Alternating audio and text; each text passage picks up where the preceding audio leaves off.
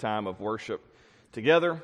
As Joe has already mentioned, we are wrapping up a series today entitled Daring Faith. And we have spent, the past several months looking at the Gospel of John, and in particular talking about the kind of faith that the Lord wants us to have based on His words there in the Gospel of John. And today as we wrap up, or try to wrap up, all the things we've said over these past few months, I'd like for us to go back to the passage of Scripture that we began with. It is actually toward the end of John's Gospel, but it's John chapter 20. You'll find those words there on the screen, and I encourage you to turn there and follow along as well as we get started here today. And as I said, we're wrapping things up, so we'll just try and get our arms around this wonderful message in the Gospel of John and try to have a few takeaway things for us as we reflect on all we've heard here these past few months. But John chapter 20, verses 30 and 31, you'll recall we began here several weeks ago. Let's hear now again these words from God's Word. Jesus did many other miraculous signs in the presence of His disciples. And John says these are not recorded here in this book. But these are written, listen to this, that you may believe that Jesus is the Christ, the Son of God, and that by believing you may have life in His name. Again, you'll remember several weeks ago now, we looked at this and we said this is the purpose statement in John's Gospel. We could say perhaps in any Gospel, if you're going to write a Gospel, this is probably the purpose. Matthew, Mark, and Luke would not disagree with that purpose. But John is the only one to be so specific here. He says, I'm writing that you might believe. And, as we noted, his actual translation, if you actually translated what John says here in John 20, it would sound a little like this in English. He would say, but these things are written that you should be faithing in Jesus, and that by faithing you might have life in His name. Now, of course, that sounds a little strange to us in English because we don't use the term faith that way.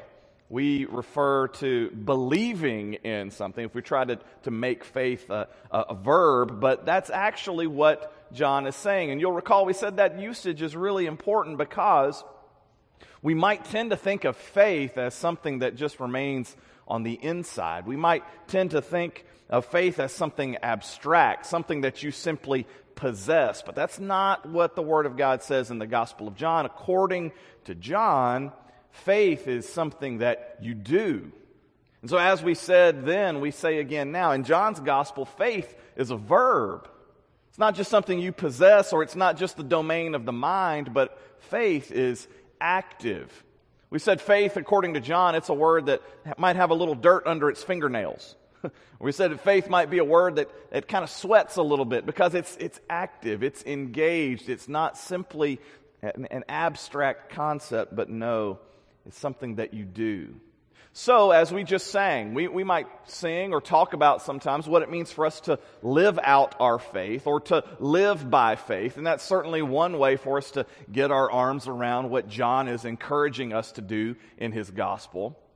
But we could also turn that. We could put it this way, and this is just a different sort of wrinkle to this, but we might say, yes, the Gospel of John is written so that we might live by faith, but it's also written so that we might faith our life.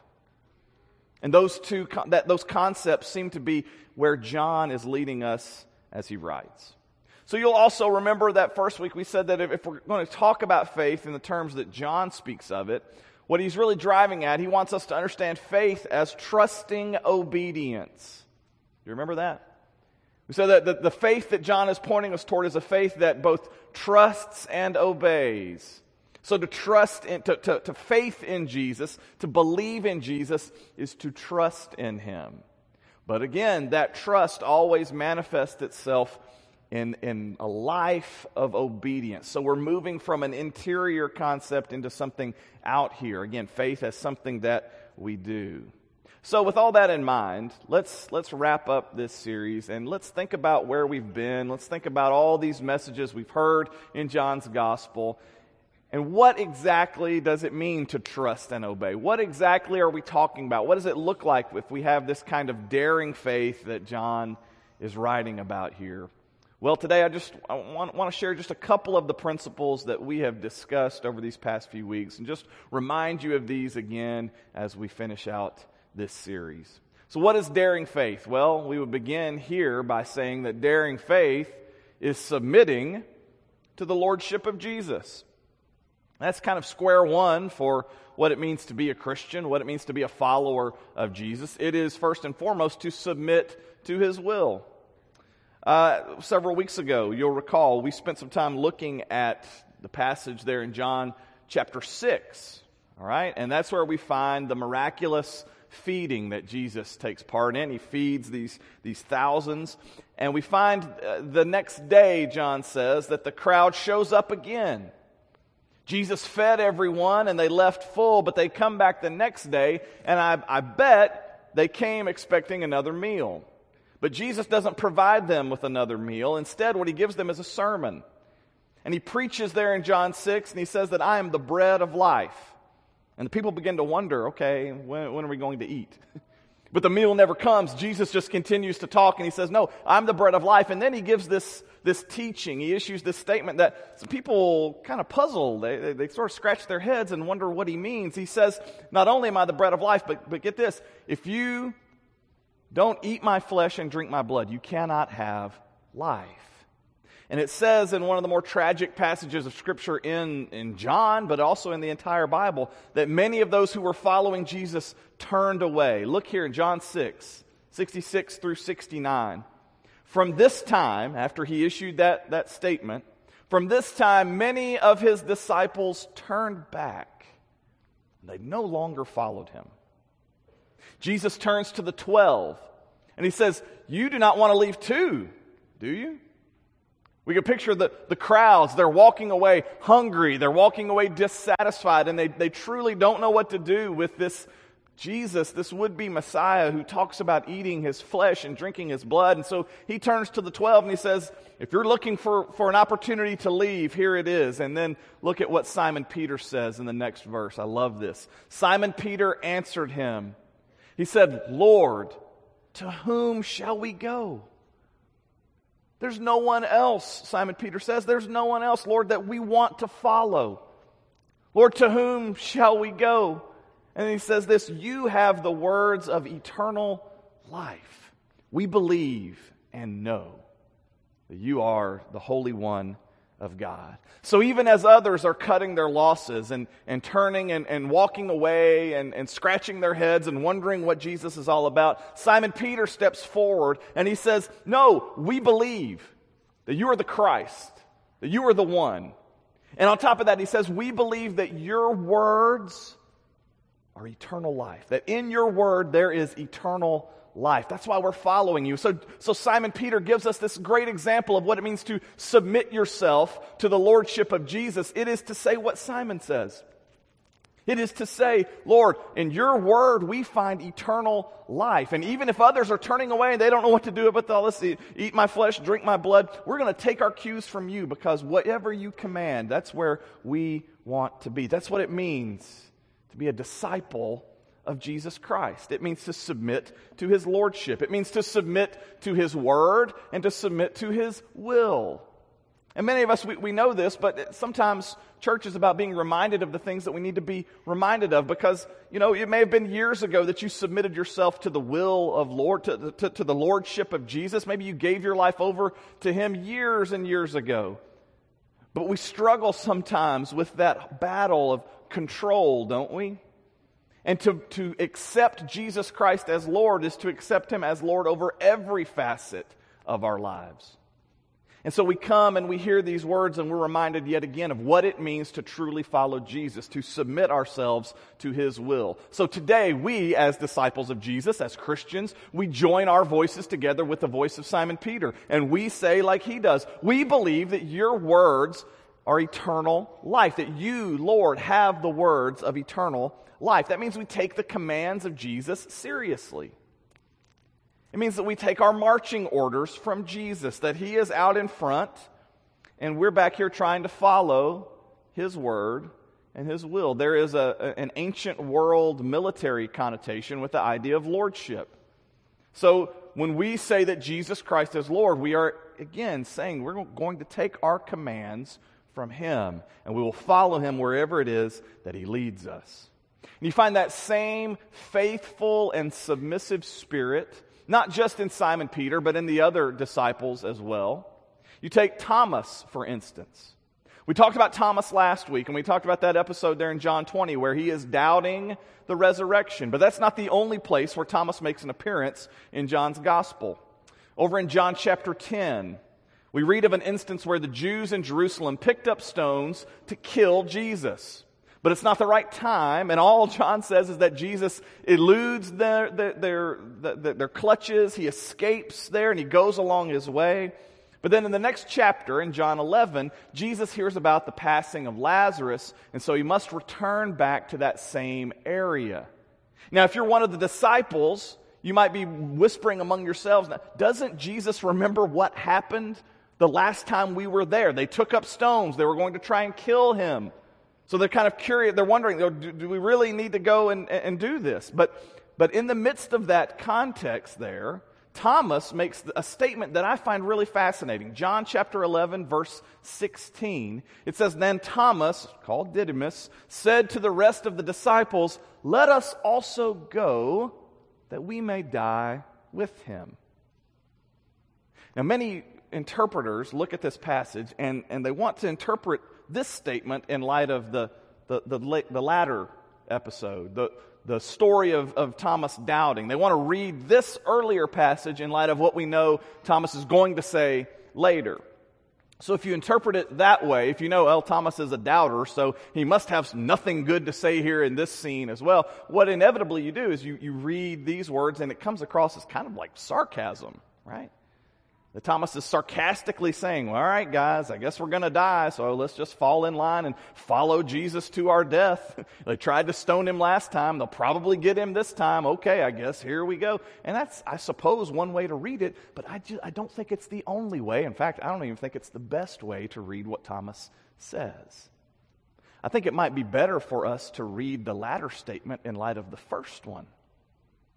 And what I mean by that is this, that Thomas may very well have had an expectation that by following Jesus, he was going to be committing his life to the cause. And it may have been that Thomas understood that as they marched back toward Jerusalem, that this would be the moment when the Messiah would purge the Holy Land, would purge the Promised Land of Roman occupation once and for all. It could be that Thomas thought he was signing up for a military kind of revolution, and he's finally ready to draw the sword. He's finally ready to even spill his own blood for the sake of the kingdom of God. So he goes to Jerusalem following Jesus, fully expecting him to pick a fight. Except that the fight never came. At least not quite like Thomas expected. And so it's possible that we then interpret his later doubting as his disappointment that the story didn't go the way he thought it would. That his expectation of what Jesus was actually going to do didn't come about.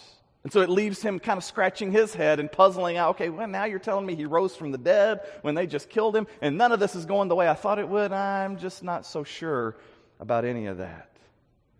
I think it's possible to interpret that later story in light of this one as well. But no matter where you land on all of that, no matter how you want to interpret these words by Thomas, it doesn't change the fact that he continued to follow Jesus.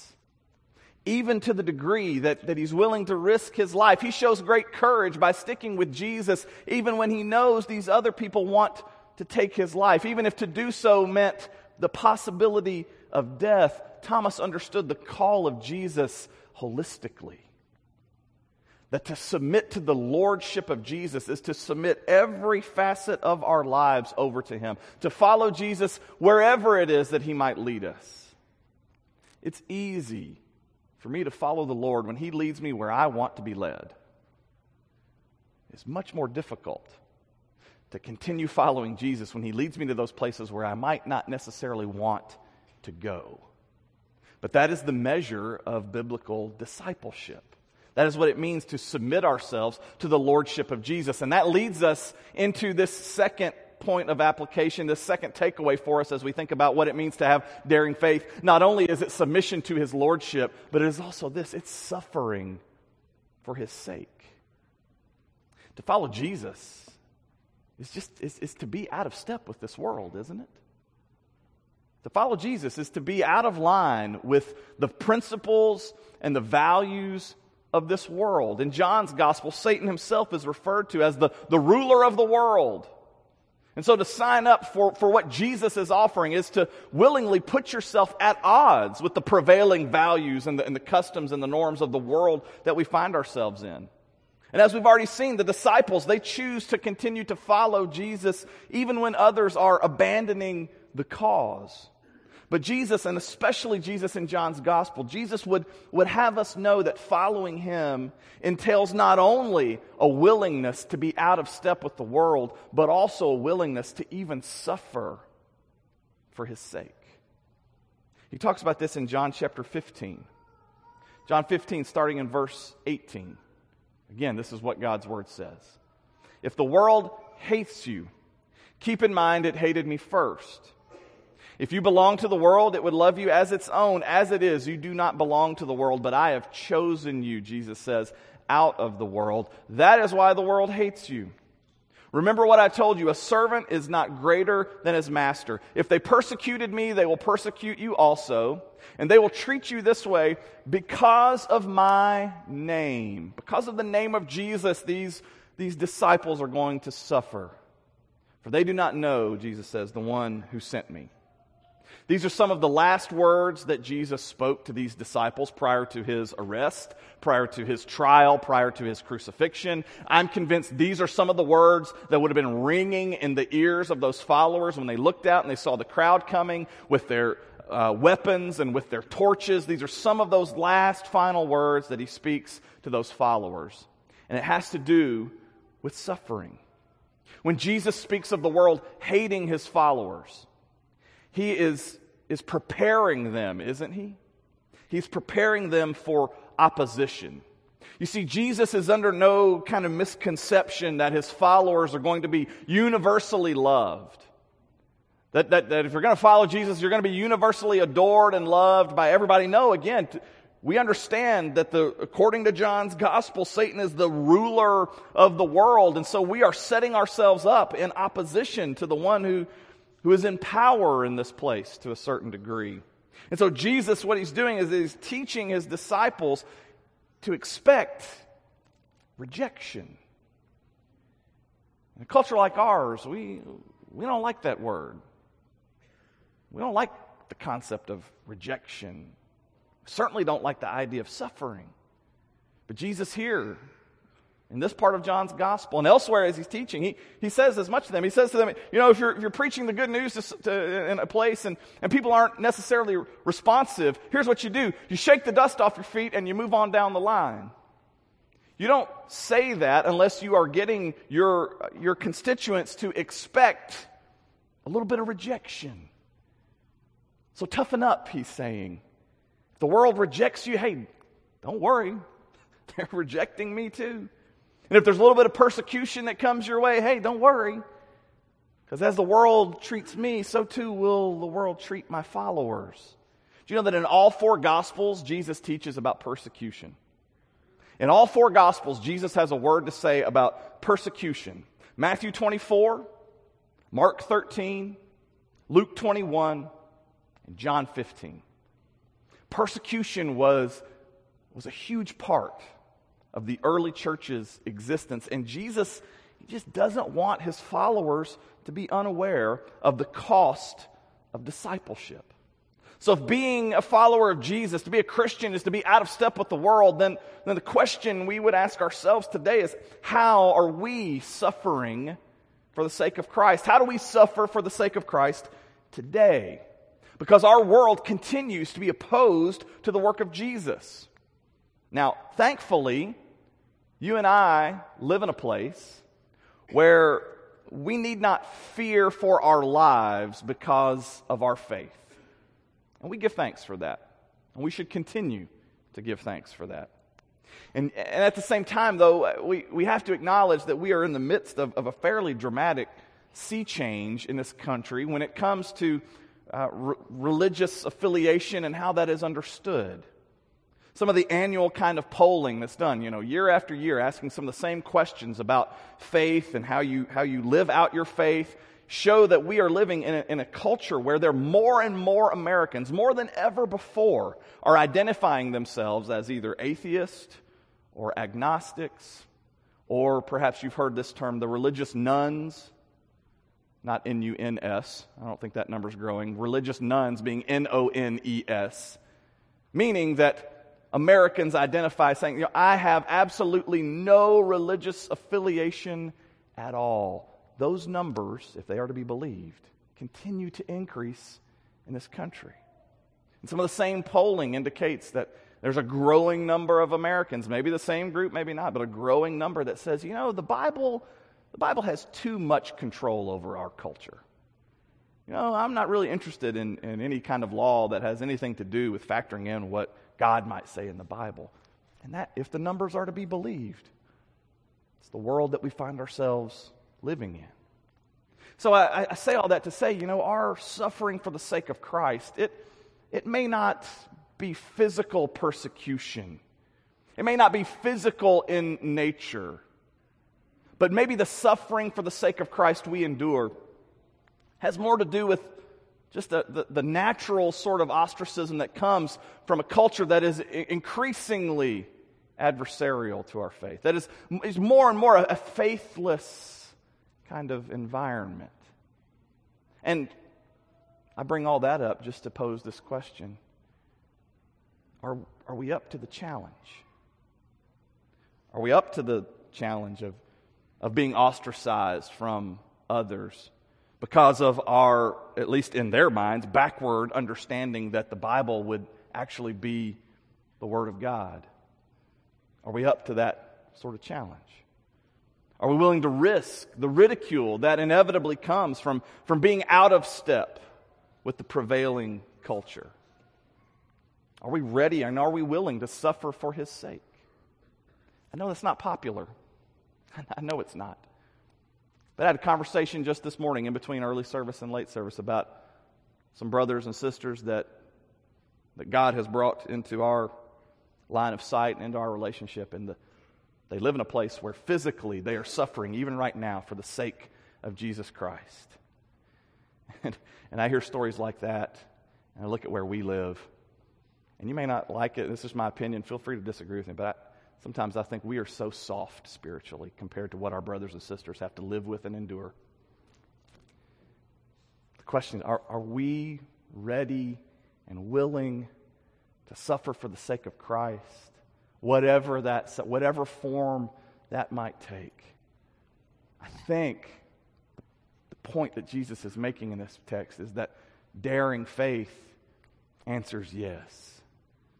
I'm willing to suffer whatever for the sake of Christ because I have submitted myself to His lordship. Finally, daring faith is submitting to His lordship. It is suffering for His sake, but it is sharing in His mission. When you submit to the lordship of Jesus, He puts you to work. When you submit to the lordship of Jesus, He enlists you in kingdom work.